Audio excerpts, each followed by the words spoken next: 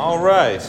So I don't have to ring a bell because everyone seems to be hushing already. So anyhow, we begin today a new course, which is kind of an old course, but it's a new course for us because I'm taking a little bit of a different tack.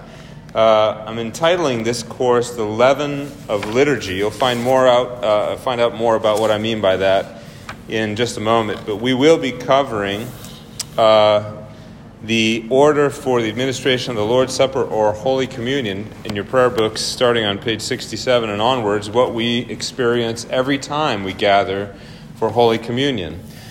And so the intent of the course is to really walk through step by step and discuss the rationale, the spirituality, the scriptures standing behind, the history of this liturgy, which has been prayed in the English church, or English-speaking Anglican church, for nearly 500 years, and really has been based upon, in large part, a liturgy that was in existence far before that in the Latin, with various elements that were composed since the Reformation and onwards.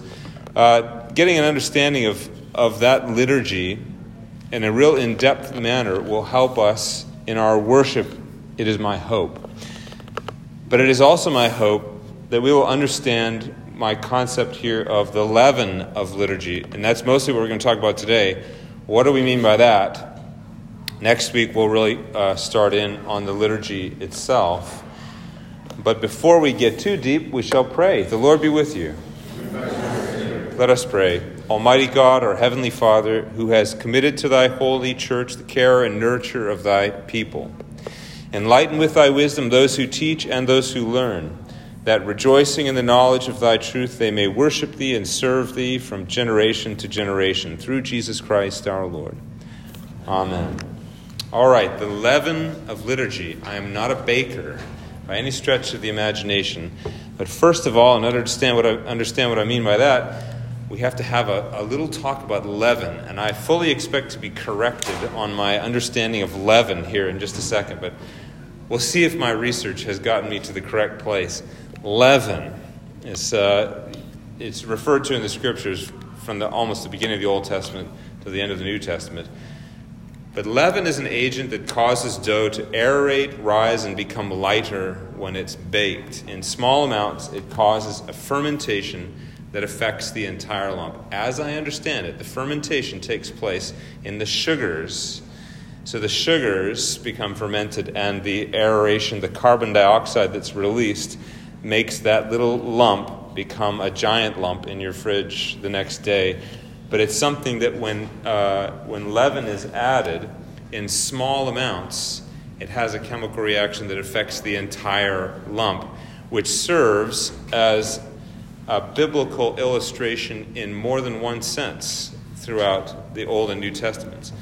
Leaven is often used as a metaphor in the Scriptures, but it's often drawing from its mention in the book of Exodus. Leaven is a little complicated when we talk about it as a scriptural metaphor. I've read a few commentaries this week that wanted it to be very, very simple. I just don't think it's that simple. Leaven and the Exodus. Many of you all hopefully will recall this story, that the people of God were told to eat in haste as they fled from Egypt. Exodus chapter 12, verse 11. They were forbidden from using leaven, of course, because leaven takes time. You put leaven in, and it's going to take a little bit of time to have its effect, its full effect, before that bread was baked. And so the bread that they were to eat in preparation for that first Exodus was unleavened bread, to be commemorated by the Feast of Unleavened Bread, mentioned just a few verses later in chapter 12 of Exodus, verse 18 through 20. The Feast of Unleavened Bread begins the day after Passover. Now, there's a lot here to talk about when we consider our Lord having been crucified right near the feast of the Passover, and that the Lord's Supper was instituted near the Passover feast, that feast of unleavened bread. This is more than we can get into today, but first we're going to talk about that leaven. And the people took their dough before it was leavened, their kneading troughs being bound up in their clothes upon their shoulders. Chapter 12, verse 34, in a description of the nature of the Exodus.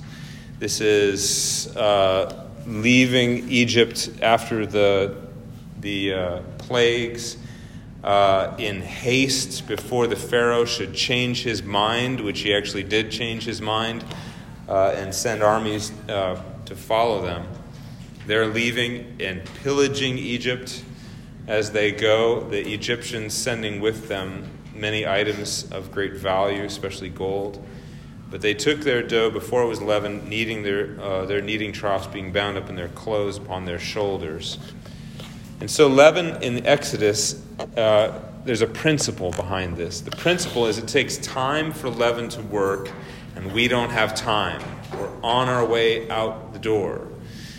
To eat luxuriously leavened bread during the commemoration of the Feast of Unleavened Bread is to deny the haste of the Exodus, to minimize the danger from which they were saved. And so the Feast of Unleavened Bread commemorates the fact that they were in danger and they were saved from that danger by their Lord. You can see how leaven in this case is kind of, you could say, neutral. Leaven was simply an agent that illustrated the situation that they were in.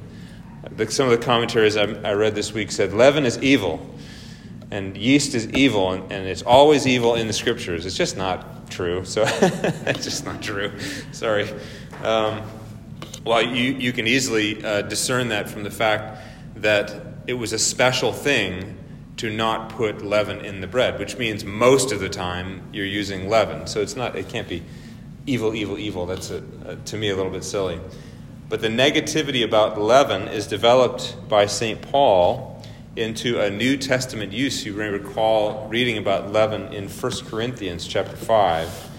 And he's really talking, if you read 1 Corinthians, he's chastising the Corinthians, especially because he was there for 18 months working with them and teaching them. More than any other church, he spent time in Corinth. He leaves Corinth, and a letter comes to him from Corinth saying, it's a mess. It's a disaster. We're involved in all kinds of sin. And you can picture him rubbing his temples and saying, okay, let's go back to the leaven. Okay? He says, know ye not that a little leaven leaveneth the whole lump? And here we're seeing leaven being used in the sense of sin or something evil. Purge out therefore the old leaven, that ye may be a new lump, as ye are unleavened. For even Christ our Passover is sacrificed for us. And if you are, especially if you're a Jew that's being converted to the Christian faith, and you hear this talk about leaven, purging the old leaven, you are unleavened, for Christ our Passover is, oh my goodness, it's ringing bells all over the place, because the institution of the unleavened bread happened during the initial Passover, not the commemoration of the Passover of the Holy Spirit passing over God's people, inflicting wrath upon the Egyptians, but not upon those who's had the blood of the Lamb over their door. It's a powerful image. That ye are unleavened, for even Christ our Passover is sacrificed for us. Therefore, let us keep the feast, not with old leaven, neither with the leaven of malice and wickedness, but with the unleavened bread of sincerity and truth. St. Paul is taking something from the Old Testament and injecting into it a new sense, the sense that we have allowed ourselves in Corinth to absorb the pagan culture and try to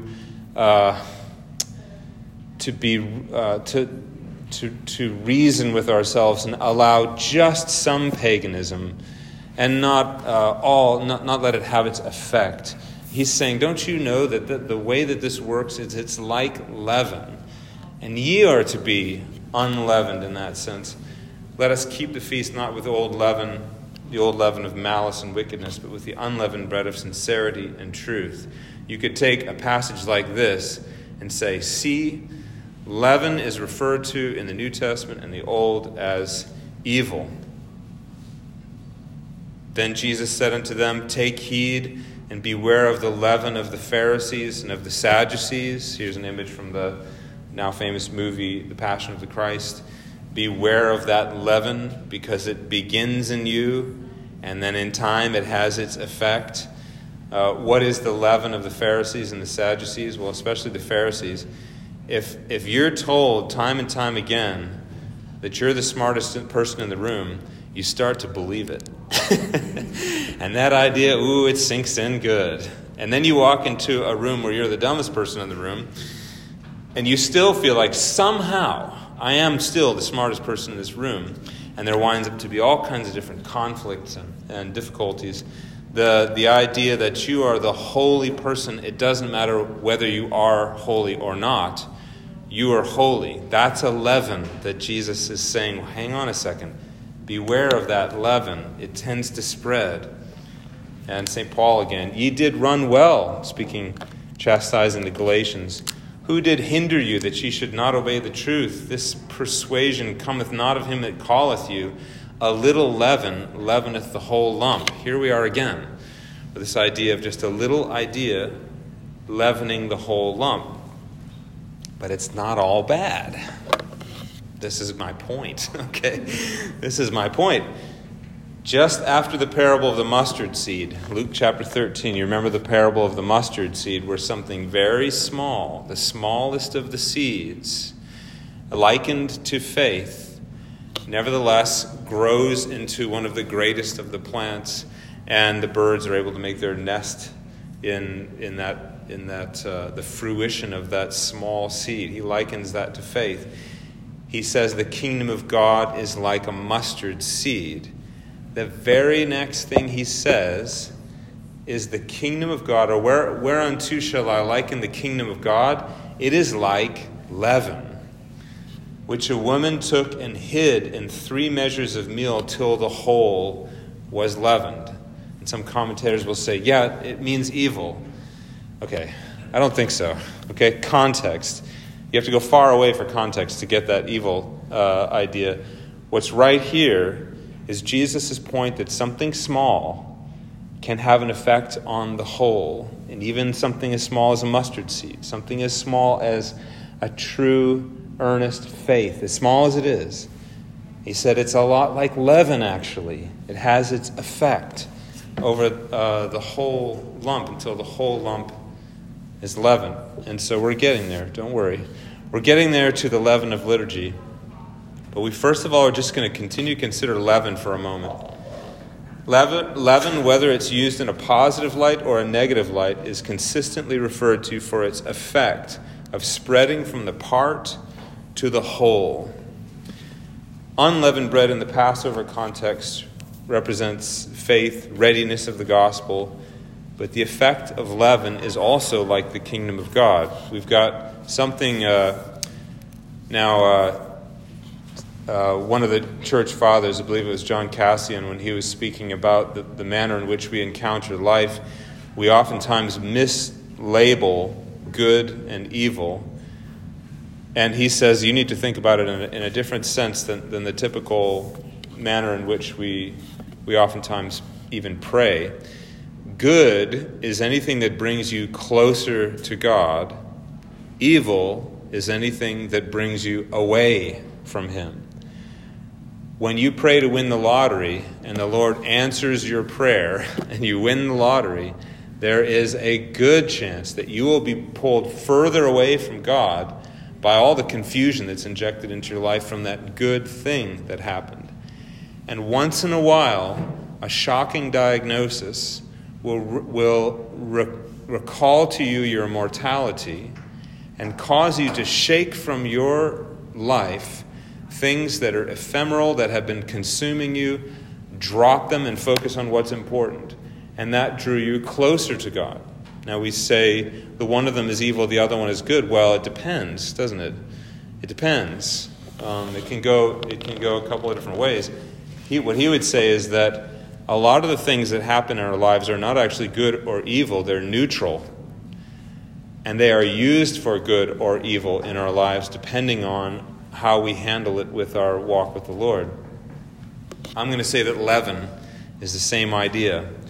That leaven in the Scriptures can go one way or the other. And so, the leaven of liturgy.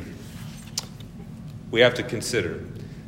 Liturgy, the textbook definition for liturgy, or the etymology of the word liturgy, is the work of the people or public work. Okay, this, when we come to church, you don't feel like you're going to work today, I hope. Even though I did hear of a church recently that canceled services because of Labor Day. Oh, it made my head hurt. It shows you how you think about church. If, Labor Day is a holiday, you get the day off. So when it's Labor Day weekend, you cancel church, which means that church to you is like work, like bad work. Wow. I should say, you know what I'm saying. Nevertheless, when we gather together, it's not for us to get popcorn and sit back and enjoy the show.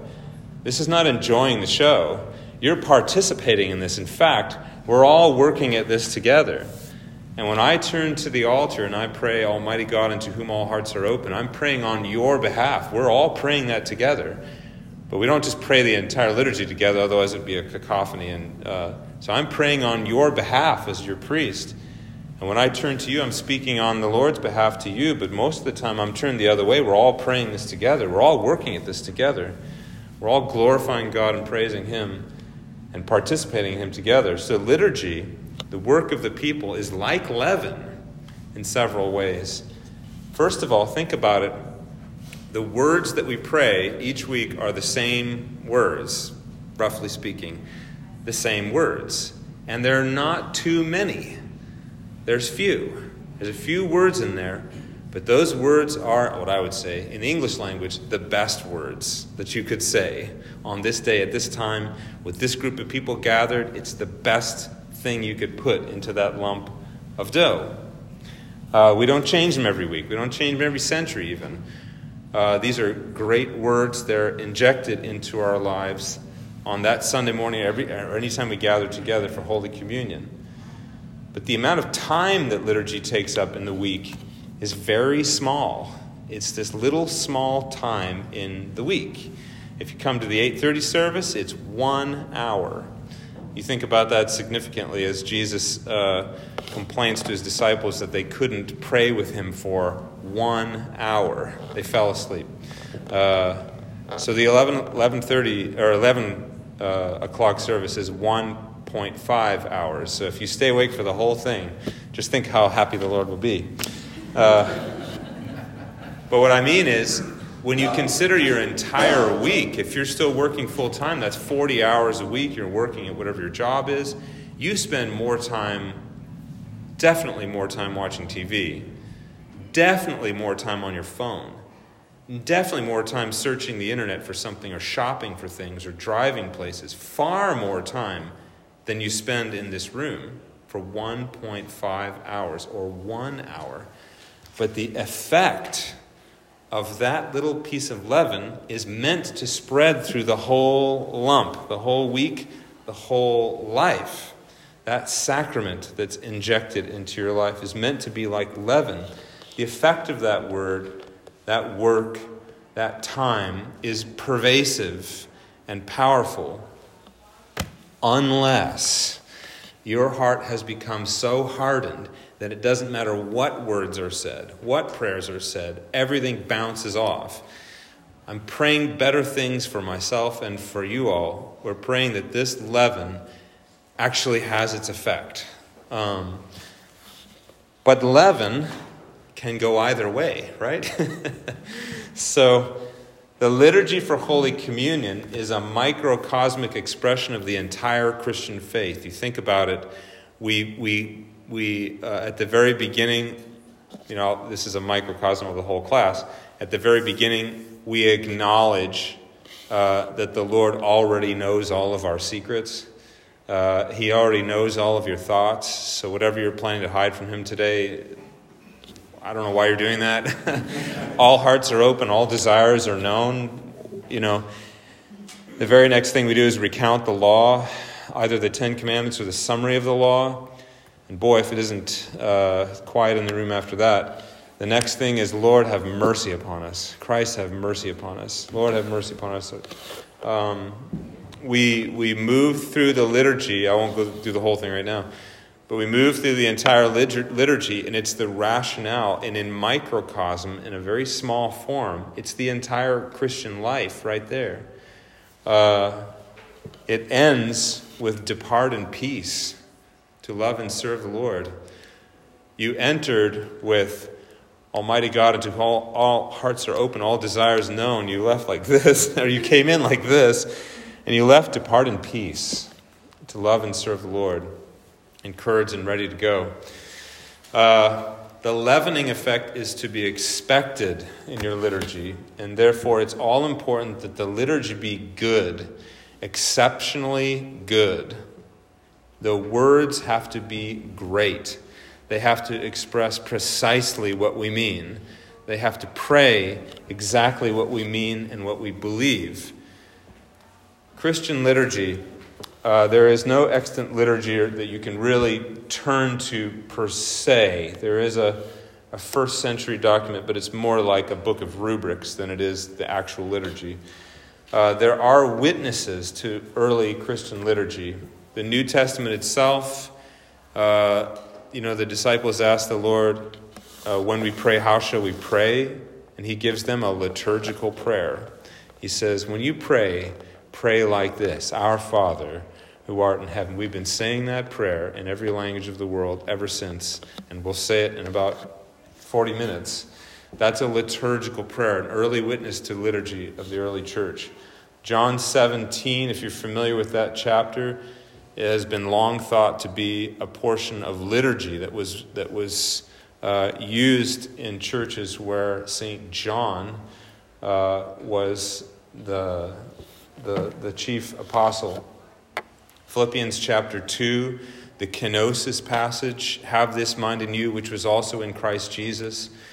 That whole passage is also thought to have been something that was repeated in churches over and over again. One of the best passages in the Scripture. Colossians 1:15 following, etc. A lot of those passages are thought to be liturgical prayers. Pliny the Younger was a spy from the Roman government who was sent to find out whether the Christians of the first century were really plotting the demise of the Roman Empire. And what he did was he came back with a report on what the Christians do. He says they gather together, they sing hymns, they recite psalms, and they pray to Jesus as if he were a god. And they vow to each other to live righteous lives. And he comes back and reports that the Christians aren't a threat to the Roman Empire.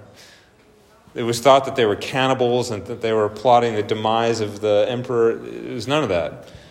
But that was one of the first looks into the early church. Justin Martyr in the 2nd century, also when he was writing an apology for the Christian church, was able to report some of what goes on in Christian churches in an effort to get the Romans to stop persecuting the church. So that some of these early witnesses to what the first few centuries of Christian liturgy you can read about, and you'll find several things that line up with what we still do on Sunday mornings. But it was the 4th century when liturgy really started to crystallize, because after Constantine, the Christian faith became both legal, and then by the end of the 4th century, they were trying to make it mandatory, which is not a good idea for the Christian faith. Nevertheless, you would start to see the liturgies were starting to crystallize. They were starting to agree. Think about the First Ecumenical Council, when they're trying to defeat Arianism, and they emerge from the First Ecumenical Council with the Nicene Creed, which ends with the little word Amen, which is the idea that what we're doing here in this creed is we're praying back the truth to God that's been revealed to us. Who's heard this phrase, lex orandi, lex credendi? You know that one? Very good. We got a few. And some are hiding their hands. I know you've heard this one. Lex orandi, lex credendi was said by Prosper of Aquitaine in the 5th century. He said, "Let us consider the sacraments of priestly prayers, which have been handed down by the apostles, are celebrated uniformly throughout the whole world and in every Catholic church, so that the law of praying might establish the law of believing. What we pray is what we believe." That's been a hallmark of the church since the beginning. And it was stated explicitly in the 5th century by St. Prosper of Aquitaine. That idea that you can't just, reportedly C.S. Lewis was asked, how can you stand going to church where they pray the same thing every week? He says, because I believe the same thing every week. That's because we pray what we believe, and it's no mystery. That's why there's no popcorn. You're going to come in, and you're going to work with us. We're all going to recite again what it is we believe, because the law of prayer is the law of belief, and liturgy is like leaven. The effect of bad liturgy should be expected to spread in the same way. All right, you enter into a church where they no longer say the Nicene Creed. That portion of the leaven has been taken out. You should expect that within a generation, these people will not understand the basic Christian faith because it's not said anymore. When the pastor gets up and he speaks many good and wonderful things that fit in a group therapy session, how to get along with your boss, how to have a more happy relationship, how to lower your levels of anxiety, how to get out of debt, how to, all these wonderful things that are helpful for your life but aren't the Christian faith, you can expect that within a generation these people won't have a clue what the Christian faith is, because that liturgy has been watered down and the leaven has had its effect. If you start with a liturgy that sounds more like charity begins at home, and everyone says, what verse is that? It's not a verse. It's not in the Bible. And everybody says, God helps those who help themselves. What chapter is that? It's not in there. You should be replacing words from your vocabulary like that with words like, Lord, have mercy upon us, Christ, have mercy upon us, Lord, have mercy upon us, or Almighty God, unto whom all hearts are open, all desires known, from whom no secrets are hid, cleanse the thoughts of our hearts. Words like those, words like glory be to God on high, and on earth peace, goodwill towards men. Words like those should work like leaven in your life. Why is it that churches will split over the change in liturgy? Because the change in liturgy is a change in the belief of the church. You can't just change the liturgy and not expect the leaven to affect the whole lump. It may not be right away, but it'll happen. It'll happen perhaps a generation later. So when we understand our own liturgy, the 1928 American Book of Common Prayer, Order for Holy Communion, is, in my opinion, and hopefully of yours too, one of the finest liturgies in the English language. I don't say it's the finest, I don't say it's the only, but I'd say it's pretty good. Okay? For English language, it's pretty good. In this course, we will examine it point by point, start to finish, commenting on history, rationale, theology, revisions, scriptural basis, practical implications, beginning with page 67 and working on through to the exhortations, page 84, including rubrics, helping us to understand why our liturgy is the way it is, and even understanding the interaction between the Book of Common Prayer and the various missals, which have also had elements injected into our service. Why are those there? Why do we do this? Are we still following lex orandi, lex credendi? Can we really trust these bishops and clergy to guide us? Well, I hope so. You've all trusted me, so so it's your fault.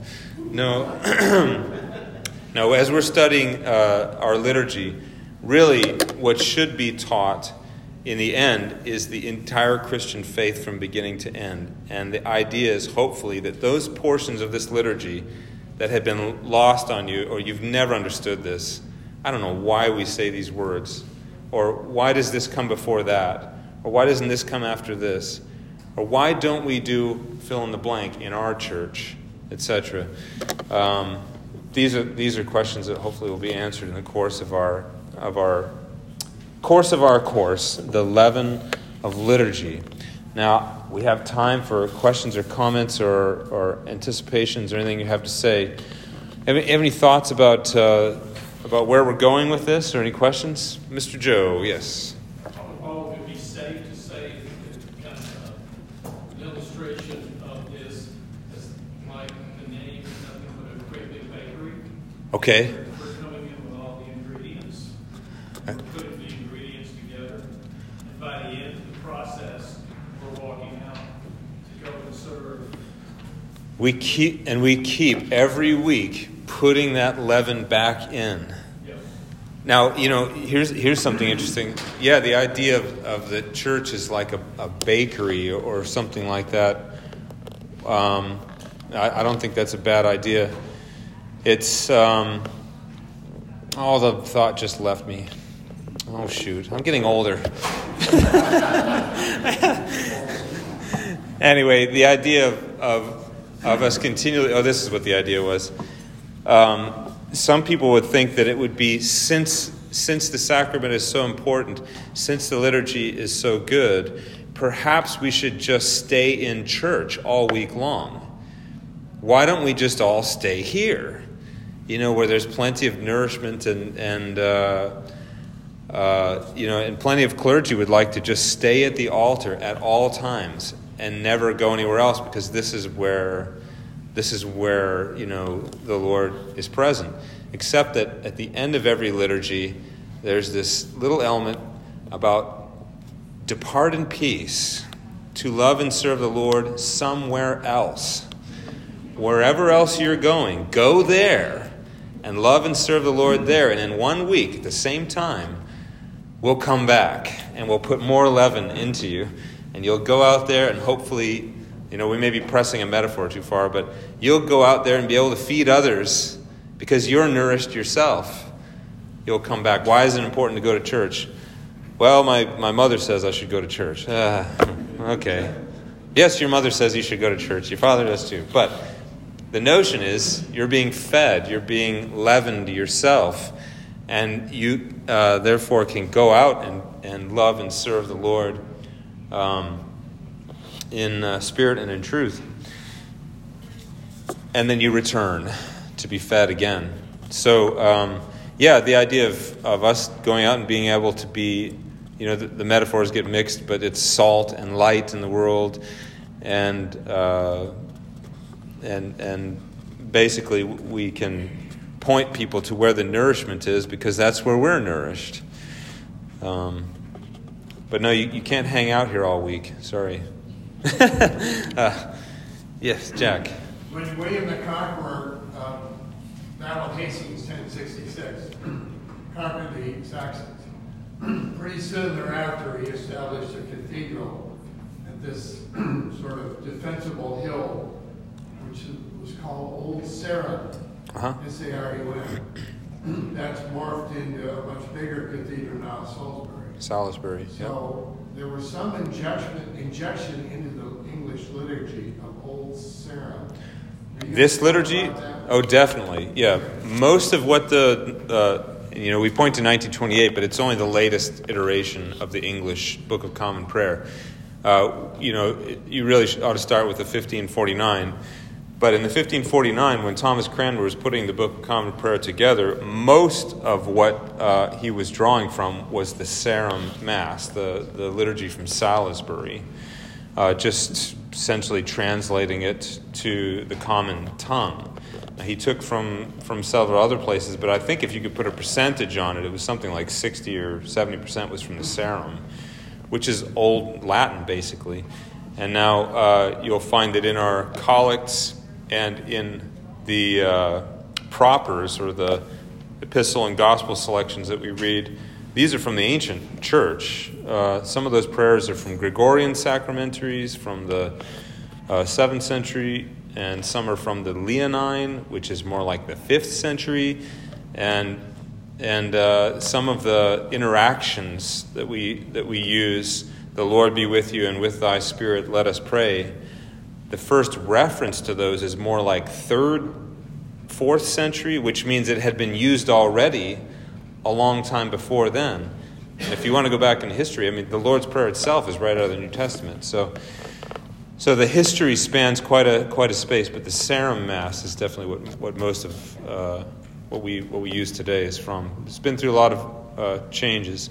Of course, here we are in the United States of America, and we don't pray for the Queen anymore, although we'll pray for the Queen today. We'll pray for the peaceful repose of Queen Elizabeth II, but we typically in our offices pray for the President, the governor of this state. But things like that, those changes came about when the Book of Common Prayer was essentially translated to Americanism.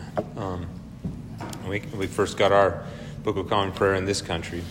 But any other comments or questions? First for Jane. My question is, will you explain sometime, when you up there, you move your common book of prayer Yes. from your left to your right, will you explain? Oh, yeah. So we're going to go point by point, and as soon as we get to that place where you just shoot your hand up, I'll probably explain it anyway, but shoot your hand up and say, why do you do that thing? That's the point of all this, actually, is the service that we have is so loaded with movements and words and interactions. There's no way you could get it on your first try. And actually, some people are here for a decade and they still don't get, why does it we do this and not do that? The refreshing thing is 96% of the time there's a great reason. Every once in a while, why don't you wear your chasuble at the beginning of the service? It's hot. That's the reason. Sorry. There's another reason, but anyway, I saw another hand over here, Leah.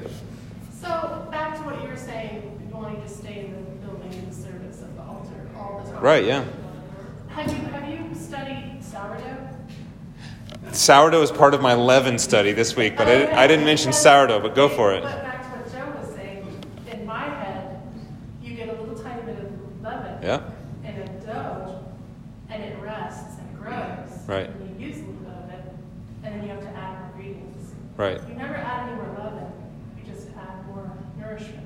Right. So that's a very interesting.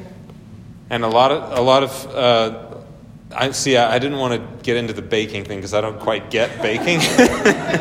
But sourdough is part of it. I thought as soon as I mentioned sourdough, someone's going to say, sourdough doesn't work like that. And I'll say, oh, sorry. But anyway, yeah, that idea, and that was part of the argument of some commentators that say, no, leaven is always bad because it was sourdough. It made things sour or something like that. But It's actually better for you. it's better for you. Thank you very much. Yes.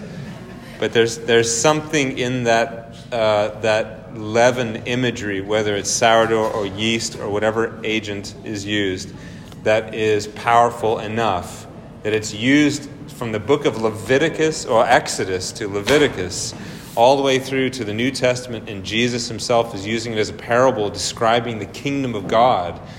The kingdom of God is like leaven.